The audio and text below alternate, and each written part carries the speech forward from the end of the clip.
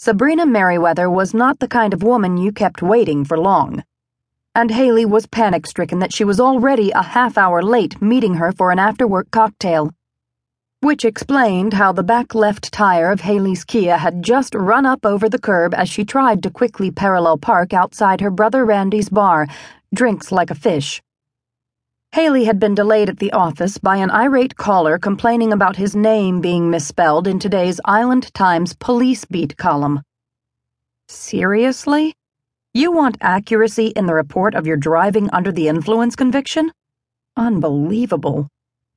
Haley checked her watch as she jumped out of the car and slammed the door shut. She dashed forward, but was slung back suddenly by something snagging against her shoulder blade. She had been in such a hurry she didn't notice she had shut her bag inside the car. The leather strap attached to the bag nearly dislocated her shoulder. Haley lost her balance and landed butt first on the pavement, her arms still dangling from the now limp strap. She composed herself and casually glanced around to make sure no one had seen her embarrassing pratfall. No such luck. A couple of gum-chewing skateboarders in shorts hanging low enough to see the label of their jockey underwear nudged each other with their elbows and guffawed at Haley, who was now using the strap to haul herself up on her feet. She hit the unlock button on her remote, slowly opened the car door, and daintily removed her faux Fendi bag that had been trapped inside. As the snickers and giggles a few feet away persisted, Haley brushed herself off, locked her car again, and marched inside the bar, head held high. God, it was only Monday. She found Sabrina sitting alone at a table next to the wall, sipping a cocktail, a bright smile on her face. Whatever happy pill she was on, Haley wanted a prescription. Pronto. Sabrina had left her post as county coroner months ago after her husband filed for divorce in order to reassess her life and figure out where she wanted to go from here.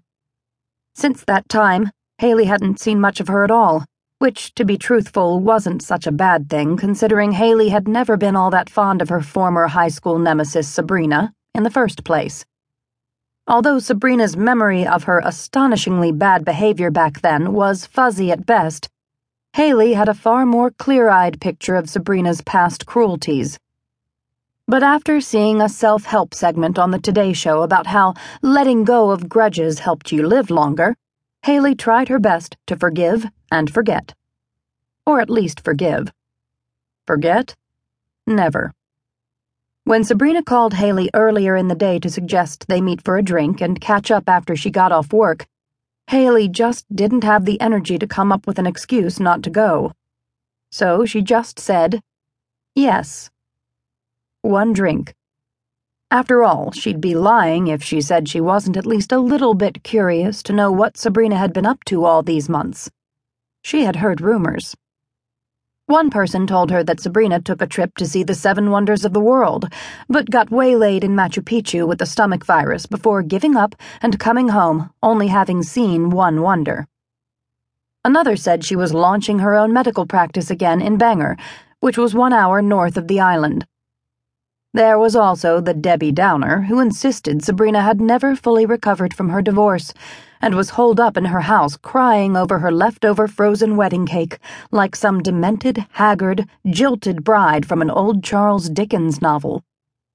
Haley knew that last one was an outright lie, because the Sabrina who was beaming from ear to ear as she sat down across from her at a corner table was a far cry from the emotional car wreck some of her detractors were making her out to be.